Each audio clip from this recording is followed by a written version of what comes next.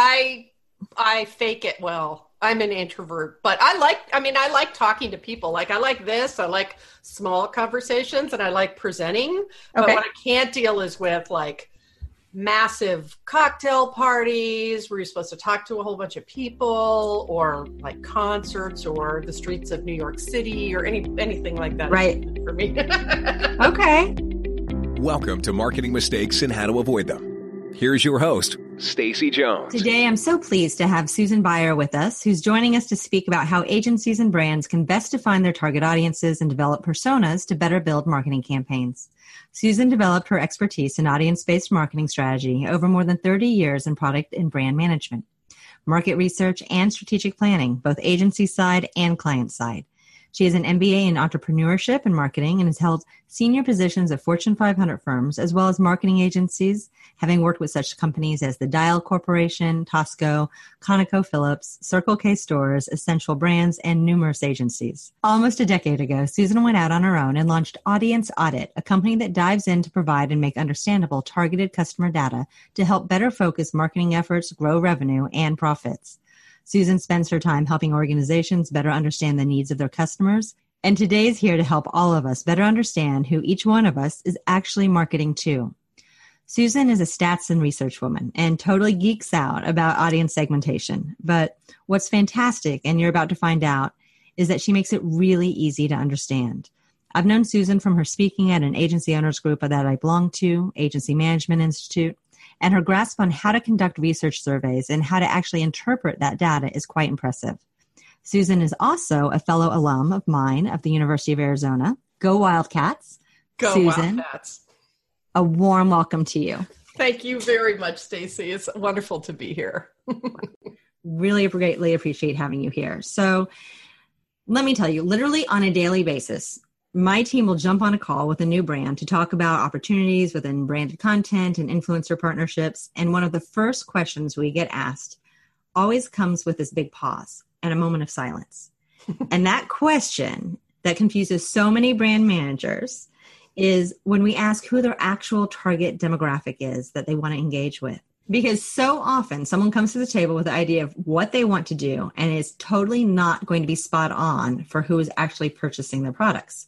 And that's why I'm so excited to talk to you today, because people don't necessarily at brands and agencies always quite understand the personas they're targeting to.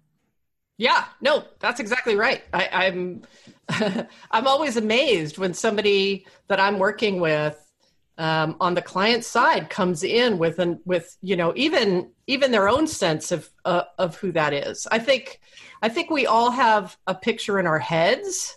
But I think a lot of times in organizations, it just really hasn't been fleshed out. It hasn't been shared. So there's not sort of a common understanding of who the best audiences are. And when I talk to small businesses and ask who their audiences are, guess what the number one question, the answer I get is? I have no idea. Asking you what that means? Or nope. The answer I get is everyone. Oh, yes. Yes. No, Everyone. Honestly, yes. I get, adults. I'm like, adults. All adults? Every adult? White adults, black credit adults? card? Is that like anyone with a bank account? Yeah. So no, I it's a common problem. I mean, I think that's the number one things that I see organizations and quite frankly, even agencies doing wrong with respect to personas is that they don't do them. Right. And I know there are a lot of folks out there who think this is just sort of some made up exercise so that agencies can make more money off of their clients or something. But I don't think that's true. I think a lot of the negative feelings that people may have about personas is because they've had an experience with personas where they weren't helpful, Sure. and that happens a lot. Like clients spend a bunch of money. Agencies spent a bunch of time developing personas that don't actually help. And of course, in that situation, you're going to kind of get a bad taste in your mouth about that work. It's like, I do research all the time and I pretty much go in assuming that everybody's had at least one bad experience with research because it wasn't helpful. It cost a bunch of money. It never got used. So of course they have that perception. And I think to some degree, that's what happens with personas. No, and I get that. And I remember when we first signed up for HubSpot for inbound marketing for our agency, it's like the first thing it wanted me to do was design these the personas. And I'm like, what the hell is this thing? I'm like, what? I want a marketing manager. I want a C-suite, CMO. How do I need to figure this stuff out? This isn't for me at all. So I get it from the brand side, 100%. Yeah. And it's taken some time for me to get on board and understand and sell into our clients when we're working with them that importance of doing so. Yeah. Well, it's not easy work to do. I think one of the fascinating things to me about personas is how far they can go if they're done well in telling you who you don't want, which is something that a lot of clients really have trouble getting their head around. What do you mean? There isn't anybody we don't want. But if you spend time with them and you talk about personas sort of in a different way with a different perspective, and, I know we're going to talk about that. I think it does show you that there are customers that you don't want, which can be, I would argue, equally as valuable as identifying the ones that you do. Right. 100%. And it's so easy as an agency owner to get it where someone's like, oh, I have this much money. And you're like, oh, I want it, even if it's not someone who's going to be our ideal client to be working with. So on the brand side, same thing. Oh, they have money. They'd want to buy this product. Of course, I want to sell to this individual versus, targeting in and really finding the individuals who are going to buy more and more frequently and at greater volumes. And are going to be less of a pain in the ass. I mean, excuse my language, but really we've all had the experience of looking back on a client and going, I wish I had never worked with that client. Like, I wish we'd never let that person buy something from us, because it didn't go well. We didn't perform well. Word of mouth was bad as a result. They were a nightmare. They made our people cry, whatever it is. Like it's easy to look back, but of course, looking forward, it's a lot harder to get yourself in the frame of mind that says, there are people or organizations from whom for whom I'd refuse to work, whose money I wouldn't take. Yeah. So I think it's important to go through this practice, but it's not easy. And I think we've all been taught to do it wrong. And I think that the end result is that there are a lot of personas out there that are driving some sort of bad image about that whole process. Sure. So how do you do it right? What is the way? So how about if I tell you how we do it wrong? Okay, let's talk about how you do it. Let's talk about how we do it wrong. And perfect. And then I'll talk about too, how I think we need to be doing it differently. So, we talked about the first problem, which is that people aren't doing them at all. So, the issue with that is it just assumes that everybody's the same and everybody isn't. Even everybody who buys something from you is not the same. And if you start treating them all the same, you miss a lot of opportunities to really connect, which is why I think people buy. You can't treat everyone the same and make them feel connected to you. And I think that's how all of us make purchase decisions, is that we feel that a company or a brand understands us and has a product for us. And if you're treating everybody the same, that's not happening. The second problem, I think, is that, and, I say this with the utmost regard for all of those marketers out there and folks working in agencies. I am one of you, and so have done this myself. But, we guess. We just guess. Right. We sit around, we get the team in the conference room for the new client, and we try to get some young people and some older people. We do the best we can sort of within the agency walls, and we sit around and brainstorm what we think the personas are for this particular client. And we're guessing. And I know you know Jay Baer. He was stuck in the airport today for about 7 hours, and he asked people on Instagram to just ask him questions that he would answer during his time while he was waiting in between flights. And somebody asked him and said, I'm starting up a new company, and I'm just wondering sort of what the first steps should be or whatever. And Jay's answer I thought was absolutely on point and really telling. He said, take 10 hours and do 10 interviews with people that you think are your ideal customers. And that is the best way to kick off. And, we're not listening. We're not exploring. We're not researching. We're just guessing. Right. And the problem with that is that it may not work. And unfortunately, we're not back in Mad Men days. And now if it doesn't work, we can see it. The client can see it. They see the same dashboards from Google that we have. And they see that their ads aren't working and their sales aren't climbing. And then the agency gets fired, so that's not good. Guessing's not good. Sure. One of the first questions your team is asking new clients is, what is the demographic that you're targeting? And there's this silence, and clients don't always know. Right. And I think that's the wrong question. I think demographics are the wrong way to build a persona for a couple of reasons. The first reason is that demographics just don't explain why people are doing something. I mean, you can line up a bunch of people that look exactly the same on paper in terms of income and gender, or organizations that are in the same vertical and have roughly the same revenue, and people with the same title in those organizations, and they are making different purchase decisions because they have different stuff going on that's causing problems that they're trying to solve. So, demographics that are women, men, families, whatever, they're just not, they don't tell us what we need to know as marketers, which is why people are doing things. So, I think that demographics can be part of a strong persona, but my problem is if you start with demographics, that's where most people stop, right? Like it's a box that people just check off and say, oh, good, I have my personas, tick. And they're just, they're just a woman, 25 to 49 with a Volvo, or whatever. Right. Nothing about likes or interests. Right. We just don't go any further. We don't dig any further. And, some of my favorite questions when developing personas are around sort of what problem are you trying to solve? It's sort of the why are you here question, If somebody walks into a store in the mall, why are you there? What is it you're looking for, and what are its characteristics, and why are you looking for that thing? And then why haven't you solved that problem already? There's no shortage of service providers, product manufacturers, brands out in the world. Why haven't you found the solution for your problem yet? What has been in the way? And those questions get you a lot deeper than just sort of the superficial demographics or business characteristics or whatever, which is where people usually stop with personas.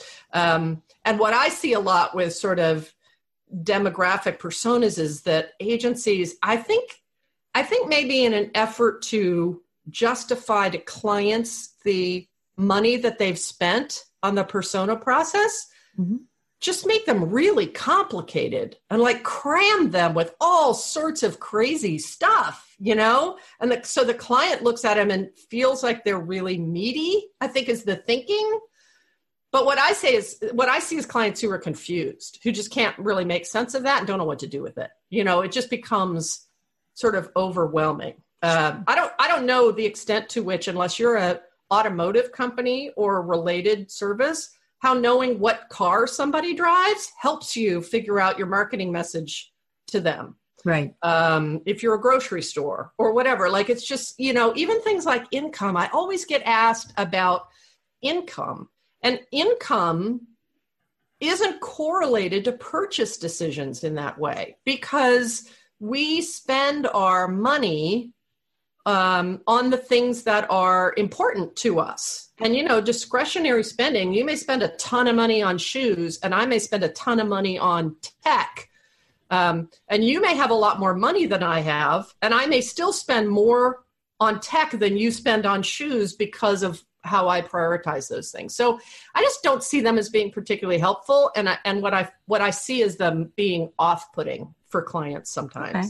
Although one with, at least with some very basics, like the household income, at least it is allowing you to say, I know that this income level is not even going to consider us if we're a luxury brand, right? There has to be some parameters. They just might be so narrow that it doesn't matter. Well, and I just think you have to be careful. I've done studies with luxury brands where people who have far lower income than expected are buying those brands because they are saving up. It's a big priority for them. Right. They are saving up and they're spending that money. I mean, look at it this way. You see kids all the time, right? 18, 19-year-old guys spending way more than they can afford on their cars. Sure. Right? And buying high-end rims and buying high-end stereo systems and all of that kind of stuff. So I'm not saying there's never going to be any kind of a demographic correlation. That's silly. But I think that we need to lean on it a lot less than we do. And I would argue that we need to start with the other stuff first. I think we need to start with the attitudes that are driving someone towards this purchase, whether they're doing it in their organizational role or for themselves personally. I think we need to start with that and get that, and then look at, all right, now, does a demographic understanding add to this? And if it does, great. And if it doesn't, we should just leave it out. Fair enough. Because if we're experts and we're relying on demographics, our clients who are typically not experts are even more likely to do that. And what we don't want them doing is seeing someone walk in the door and assuming something about them that isn't true simply because of the way they look, because that'll torpedo your whole marketing strategy. So what are the areas that a client should really be paying attention to and looking at? So I think it's about attitude. We do attitudinal segmentation research, and we see over and over that segments that are based on attitude often aren't differentiated by demographics. So, for example, we had a client who does high-end luxury home fragrance products like potpourris and scented candles and things like that. And for that product, we actually see folks buying it for different reasons and being driven by different things to decide what they're going to buy. So there's certainly, for this particular client, there was a group that was very fragrance focused, right? So they're looking to those products along with a bunch of other products like fresh flowers, maybe, or chocolate chip cookies in the oven or whatever, to establish sort of their mood when they walk in their door, right? They're creating an environment at home that's based on fragrance. And so that's particularly important to them. So that's no big surprise if your company's based on marketing fragrance products. But then we found folks who are buying these products to decorate with. So they're building beautiful mantle displays. They're decorating for all different kinds of events. They're color coordinating stuff in the bathroom or whatever. And for them, it's really about design and color and a variety of those things and sort of continuously new looks and options. And for them, fragrance can actually be a problem because often they're cooking. So fragrance is interfering with something they have going on. You can't have very heavily scented candles on the table if you're serving a roast or whatever.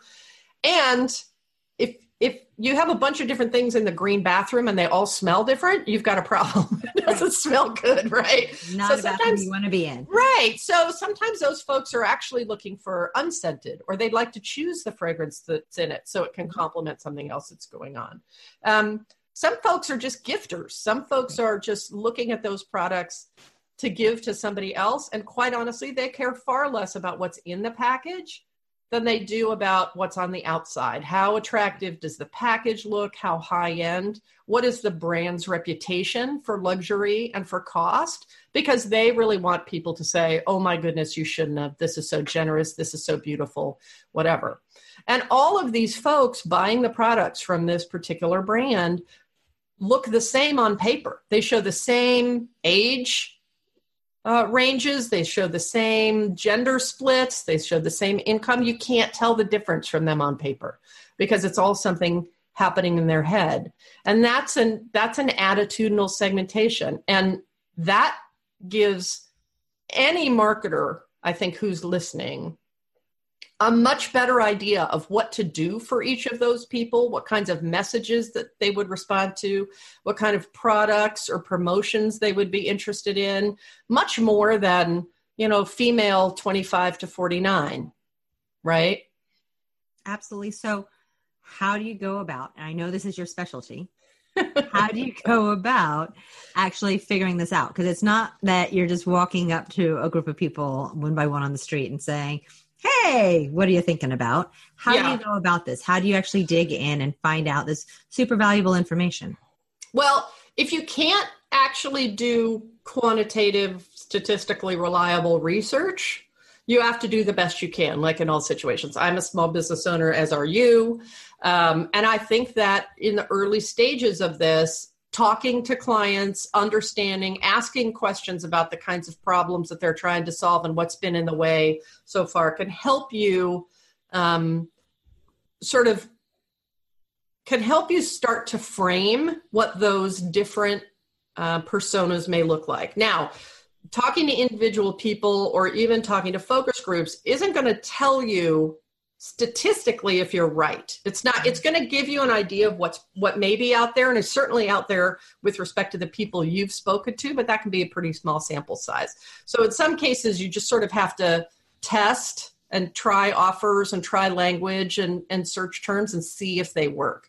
If you're lucky enough to be able to do some research into this, we can actually explore those attitudes in a large-scale survey of your customers, your prospective customers, even your lapsed customers, and see what's happening in that population with respect to the kinds of attitudes that are driving groups of people to look at your category and your product. So the way we're doing it is with large sample size survey research that digs into those attitudinal questions and segments the respondent group that you have by those attitudes exclusively. Now, once we have those attitudes, we can look at a bunch of other information we've collected in the survey, like demographics, age and gender and income, like maybe competitive awareness and usage, like preferred product opportunities, like messaging, like social media usage, or where they're getting their information or who they're listening to in terms of recommendations, and see if there are differences between those attitudinal groups that actually matter, that would actually help you as an organization better find those people, better serve them what they want, where they want to get it, right? But that's if you can do that, I could tell you it's incredibly illuminating to see. And often clients will say, "Oh, I expected to see that, but I sure didn't expect to see that." And for me, that's the hallmark of a study I'm happy with. If a client, you run a business and I run a business, and we probably have some pretty good ideas about the kind of people that would want what we do and that would work well with our organization. And clients are no different. It's not that they don't know their customers. It's just that they may have a narrow view of them, just as we do, and not expect that people are searching them out for a particular reason. So for me, a good study is a mix of one that shows a client something that they expected to see and something that is new and that they didn't expect to see, and that can expand their understanding of their opportunities with target customers. And when you do these studies, typically, how big of a sample market do you actually have to go out to in order to get the results? So ideally, we want 400 completed responses to a study. Now, sometimes in a B2B situation, there aren't even 400 companies out there that buy a particular thing or do a particular thing, right? And in that case, we're working towards getting the majority of the companies to participate in something like this. But in most cases, it's a minimum of 400. And the best, my best today is when a client launches a survey. I've got 2 out right now where they've already got over 2,500 respondents. And that's great. Like, more data is the better. Okay. And how many you have to invite to participate in something like this to get 400 really depends on the client. All of our projects are custom, and we do work, for example, for membership organizations where response rates to surveys is often very high.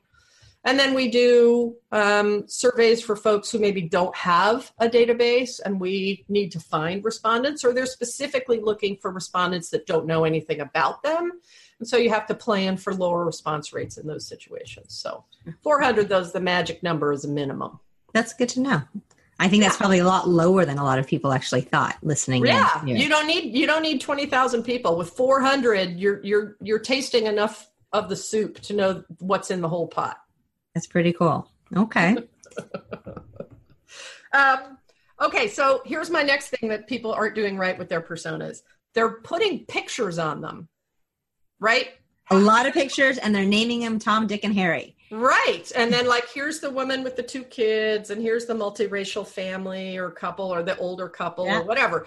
And if you're doing demographic personas, that's what you're stuck with. But like the personas themselves, the pictures aren't helpful. As soon as you show a client a picture on a persona, they instantly think that everyone in that persona looks like the people in that picture. So if they don't, you've got a problem. Now, if you're doing demographic personas, okay, maybe you can get away with it. But I like icons for personas, especially for attitudinal personas, because you can identify an icon that really speaks to the main attitudinal difference between this group and the other groups, and then no matter who sees that, no matter how unsophisticated they are with regard to marketing or looking at personas, they'll get it, they'll understand it. And it's not associated with a face that they have to try to then reconcile. If a 40-year-old African-American man comes in and happens to be this persona that's represented by an 18-year-old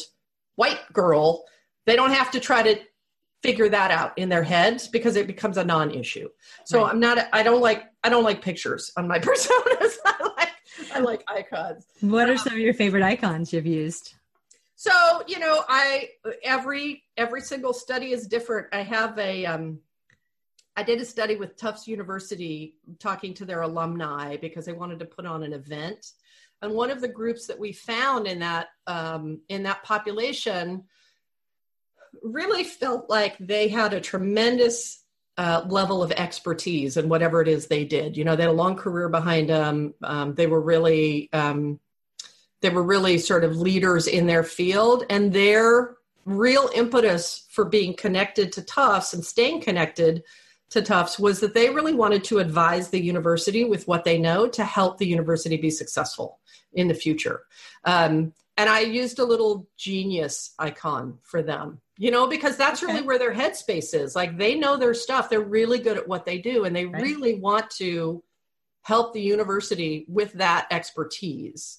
But, there's millions and millions of icons out there. I think it just depends on what's driving the particular group that you're talking about and what makes them really different from the other group. But they can be incredibly effective at just helping your team and your client and their team remember what really matters and what's really the difference between these populations. And so if you're using an icon to identify, are you also naming the persona based on that icon as well?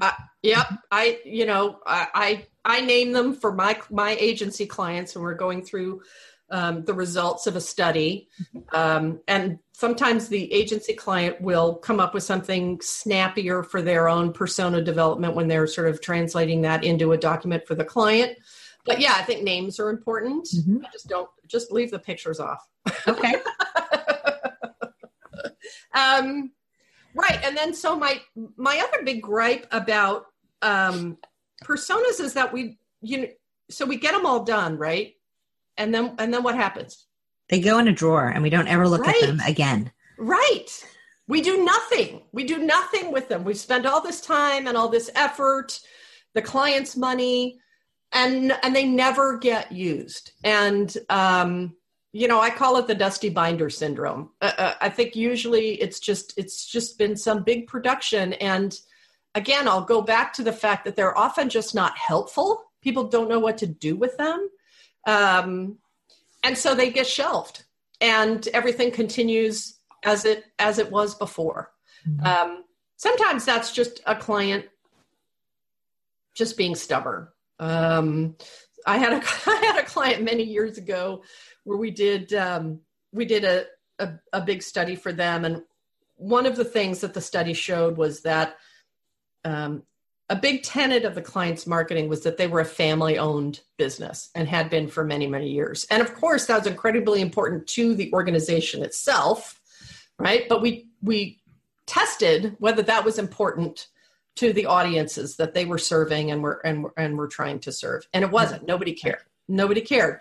And then, so we did the study, and they were very, very excited about it. And then about 2 months later, I heard that they decided to keep running their existing television, which was all about the family-owned thing, because they already had that filmed. And so they thought they'd just keep running that, even though we knew we had proof that it wasn't resonating with their audience. So sometimes, people just make silly decisions, but I think more times it's a function of not knowing what to do with personas and not finding them helpful in pursuing that. I think HubSpot's a great example. If you're using HubSpot or Infusionsoft or whatever, and you're working with demographic personas, you still have to figure out what to say in that message. And they're not very helpful, demographic personas, about doing that. They don't help you figure out what to say. So you're sort of back to the drawing board, right? Like trying to make assumptions, maybe based on a demographic profile, or just, again, guessing and coming up with them on your own. But all the work is still there to be done. So, if agency people don't like to do that and they're getting paid to do it, you can imagine how excited the client is to do that, so personas don't get used and everything goes back to the way it was. I like personas that are so easy to understand, right? Because we all know somebody. Think about the candle example. We all know somebody that's one of those kinds of people, a fragrance person or a decorator person or, a gifter person. We all have a friend like that. So if you're in that company and you're working with those personas, you understand those people and you can have incredibly productive brainstorming discussions about what those people would find appealing or resonant and what they wouldn't, what kinds of things you could offer them in terms of resources or new products, what kinds of messaging are going to appeal to them. It's just, once you get into people's heads like that, they get it. They get it absolutely. And then that information can really be shared throughout the organization. This is another one of my pet peeves, is when personas just stay in the marketing department. That's crazy. We have tens of consumer touch points, customer touch points throughout our organizations, right? All sorts of people who are developing new business and talking to prospects, but also people who are providing customer service, who are doing product development. There's just all sorts of stuff. And if only the marketing people know what the personas are and what's important, it's a huge waste because, because customers know if we're talking to them and if we're talking to everybody. I mean, there's nothing less fun than going to a website that says, we sell to anyone, figure out if there's anything here that might work for you. That's just the most uninspiring message ever. And probably 97% of the websites on the internet do that. They just say, here's our stuff. Figure out if you want any of it and click order, and it's just not appealing. Whereas, if you can have an organization that from top to bottom embraces the customers that they want and shows that they understand them and their needs and their interests and their challenges, it becomes pervasive. And that's what makes people loyal to brands, I think, is that they feel like brands understand them. So we got to get them so they're usable. We got to get them so they're helpful. And then we got to make them pervasive within these organizations. That makes a lot of sense. And, as you've been speaking, it's not just a brand module in regards to this. It's not a model that just affects brands. It's absolutely one that affects agencies and how we're marketing to other clients, other agencies, anyone's. Yeah. Ourselves. Yes. We're market. Yeah, absolutely. Or our employees too, even. Absolutely. I mean, we know this intrinsically. We know that not everybody is the same. If you run a business, if you manage people, you know that you have employees that are motivated by different things. Mm-hmm. Some people want money. Some people want time off. Some people want to work at home. Some people want accolades and promotion and visibility. And we know this, but still we sort of treat everybody exactly the same. And it's just dispiriting.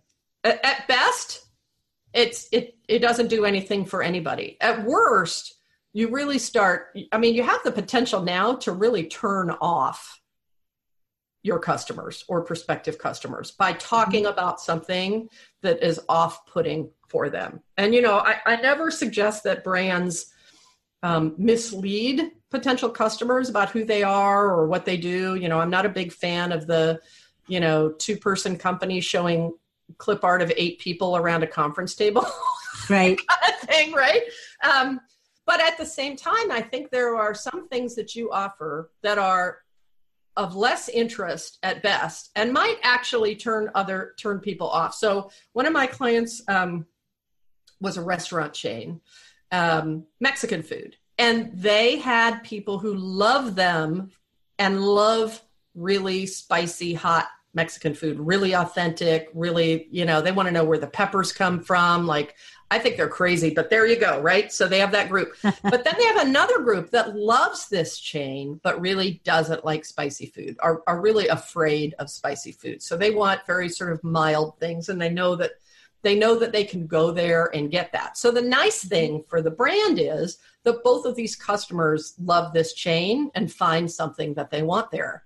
But if you're treating everybody the same and saying, we can be as spicy as you want to be, or don't be afraid. The problem is you're shooting yourself in the foot with one or the other of them. Right. Because the spicy people don't think you're serious, and the mild people are afraid to eat there. So you're only 50% right. Right.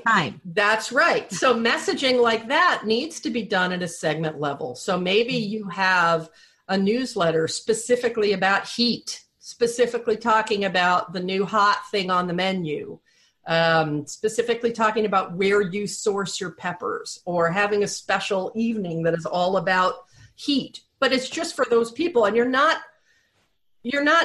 defying your promise to the mild people. You're not defying your promise to the hot people. You're just recognizing that they're different people.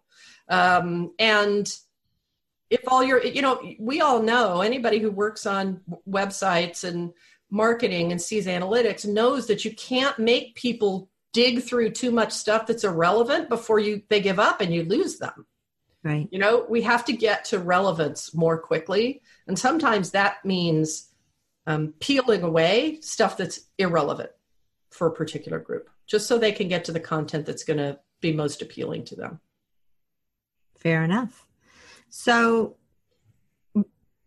you've talked about some ways that you definitely can absolutely lose out if you're not doing this the right way. Inside sales, right? We've all been there. You're not only not going to be making sales, you're now turning off an entire customer. You could. Yes, you could. Absolutely. Yes. You created a social media just nightmare that now you're going to have to get other people involved in and trying to fix and save.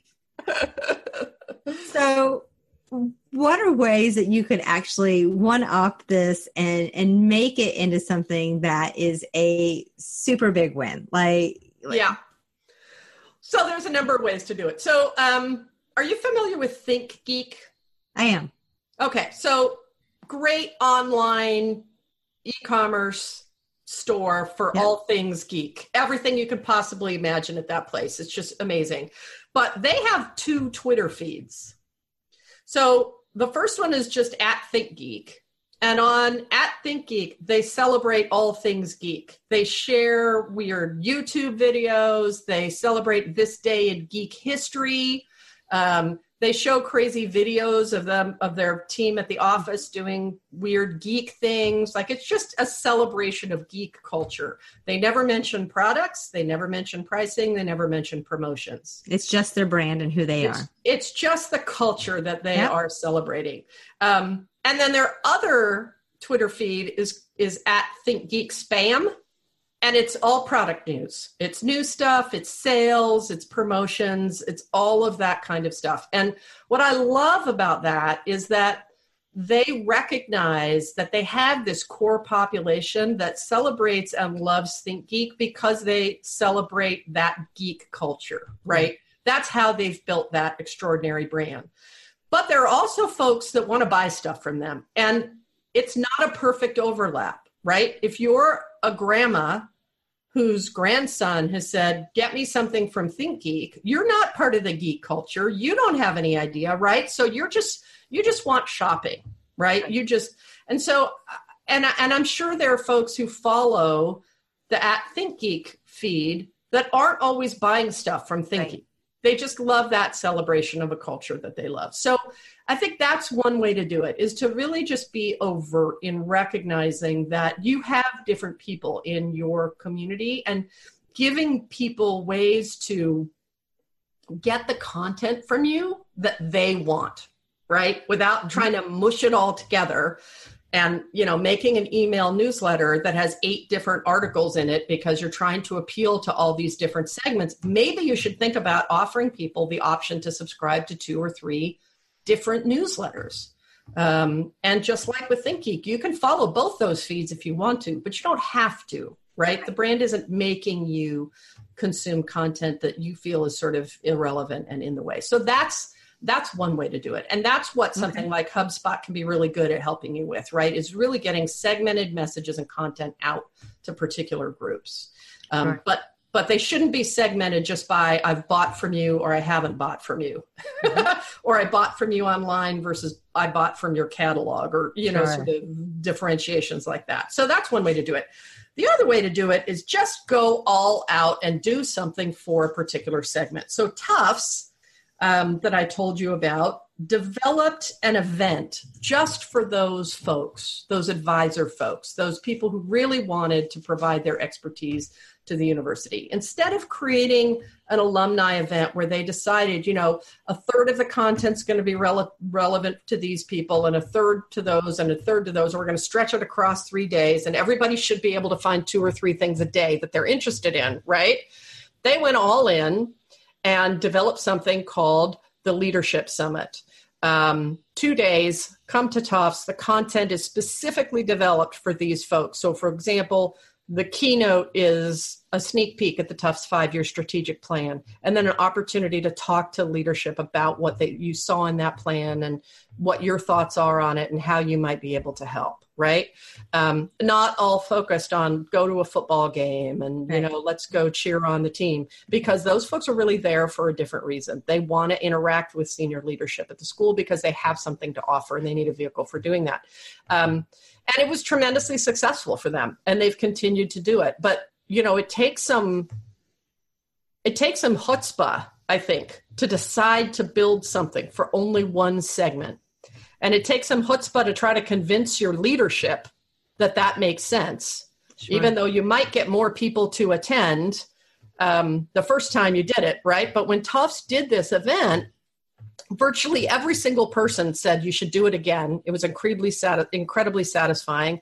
And the vast majority of the ones that attended the first one, now this is a pay-to-attend event, attended it again because they found it so relevant and helpful and were really excited about it. So, that's another thing you can do is really just say, we're going to make our Instagram strategy about this particular group because we think that's what the Instagram community that's following us is interested in. So we're not going to try to have content across the range of our audiences on Instagram. We're going to make that platform about this. We're going to make this event about that particular group. And I think that's a really effective way to sort of work with individual segments and just try to give them what you want. I mean, a lot of organizations and a lot of agencies, the ones I worked at included, are developing sort of channel plans, right? Here's our website plan. Here's our Facebook plan. Here's our Twitter plan. Here's our media plan. I like building plans from the persona up, because sometimes what you find out is that a particular channel isn't very relevant maybe for a particular persona. and you shouldn't worry about that. If you've got a group that's incredibly visually oriented, like those decorators for the candle company, you need a Pinterest plan for those and an Instagram plan for those. Right. But if they're fragrance-based, maybe it's about sampling so that they have the opportunity to smell some of your new offers, right? Because seeing a picture of it won't cut it for that group. That's not what they're there for. Right. I think sometimes we need to turn our planning on the head and plan from the audience up instead of from the channel across. And what I love about what you've been saying is, you took the whole, here's your drawing of your persona, you're using an icon, you're naming it, but you're not just shelving it into the drawer. You're actually bringing it into your marketing efforts. You're actually going to plan everything from, as you just mentioned, how you're going to develop those channels, but also even into event activation. I mean, the fact that you're actually developing and bringing in across all of those different opportunities and touch points. Yeah, that's what we have to do. If you sell a prospective client on a highly relevant program and your capabilities for them, and then their experience with you as a brand doesn't match that, you've blown it. You've blown it. You can't just promise it in marketing and then not deliver. I had a client, a retail client, another restaurant client. When we did their segmentation, one of the segments that they really wanted had a big problem, and it had nothing to do with marketing. It was about the state of their bathrooms and the need for upgrades in their locations. Mm-hmm. And that's not a marketing problem. It becomes a marketing problem. Right. It's an operations problem. It's an operational problem. And a lot of times we see opportunities operationally for segments that really matter, right? I mean, I've done studies for example, dry cleaners, where they've got some folks who really want a personal interaction. They go to the locations. They want people to know them. They want them to be well lit. And convenient for them. But then they've got people who don't want to ever see a human being at the dry cleaner ever. They want to handle it all on their phone. They want it picked up and delivered. They're not going to a location to get their dry cleaning. Mm-hmm. And if you can't offer them that, they'll go someplace else. And something like that has big operational implications. Now, you can't always deliver operationally on what somebody wants. That's just a truth. We can't be all things to all people. But if you know that there is a population that you want that has a really big opportunity or challenge operationally, and you can't meet it, you have to decide, I'm probably not going to get those people. So I probably shouldn't spend my money trying to get them, because ultimately I'm not going to deliver. And that's where bad word of mouth comes from. Right? Sure. If people have a bad experience with us, we know how powerful word of mouth is, and we need to be paying attention to negative word of mouth just as much as positive, because it can kill a brand. It can do it. So I think these kinds of conversations come up when you do personas the right way, because sometimes there will be somebody in the room that says, that's all well and good, but we can't deliver on that. We can't pull that off. So what are we going to do? And that's when the real conversations start to happen about appropriate personas and targets. And that's great. I mean, realistic expectations managed by the brand, quite important. It is. It absolutely is. And you'll get in trouble if you try to market to folks that won't be happy with you and you know it going in. I have a small research firm, and I don't market to clients for whom it is really important to have a Forrester research doing their work, or one of those big brands that's there, because I'm not that. And if that's important, then you should know that going in and not go after those people, because it's going to be frustrating for both parties. It's a waste of time for everybody. So I think those kinds of decisions are important, but sometimes you can't see those things if you're just looking at company size, title, revenue, how many locations they have. Sometimes you miss that story. If someone's really trying to impress their boss, or, they want to use something for thought leadership and it has to come from a certain type of partnership, so it's good to think about those things. Mm-hmm. Personas can generate a lot of really interesting conversations. They can. They definitely can. And they can also end up, I've seen where a lot of focus ends up being put into certain areas where when you go back to the brand again, they're very dogged about what their expectations were, and they don't necessarily want to invest in looking at other personas that were discovered along the journey. Yeah, absolutely right. And, ultimately that's a client's decision, right, to do that. But I work with agencies and clients who are open-minded with respect to what they'll find. And, I can never promise what we're going to find out. So, you have to have a little, you have to have a little gumption sometimes to go into a process like this. But it can be really illuminating if you're open to it. It really can. Is there anything that you had wanted to talk about today that we haven't covered, or that you wanted to share other insight on before we wrap up? I don't think so. Yeah. I mean, I just, what I tell people, if you can do the research, that's great. Do the research. Even if you can't do the research, whether you're a business owner or a marketer or, an account supervisor for a client that can't swing the research yet, I find that just thinking about things this way can really change how you approach looking at a client's ideal audiences and how you talk to them about it and sort of where you go from there. So even if you can't do the research, try thinking this way. Try putting demographics the last thing you think about instead of the first. And you might be surprised what you come up with. I have absolutely no doubt about that. Our team, when we get a new client on board or we're brainstorming for a new one, and we're lucky that we have a very diverse culture and age range at our company, and having everyone gather around a table and talk and speak about what their point of views are. It's always surprising what angles people do come at for the same thing with the same information. That's right. We all have our blinders on, and it's not an individual failing. It's just a reality. We all have a limited experience. So it's really good to go hear what your prospective customers might actually want from you instead of what you think they want from you.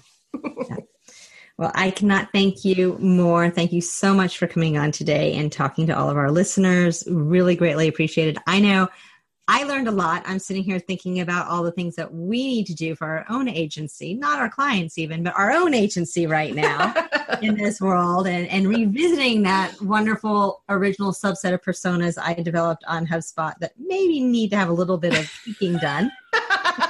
It's always, we're in an eternally improving process, right? It's of course keep working at it all the time as owners, but it's been great to be here and to talk about this with you. So, well, thank you. And then Susan will certainly in the show notes include where people can find you, but do you want to give just a little bit of insight about what you do on a daily basis and as a takeaway?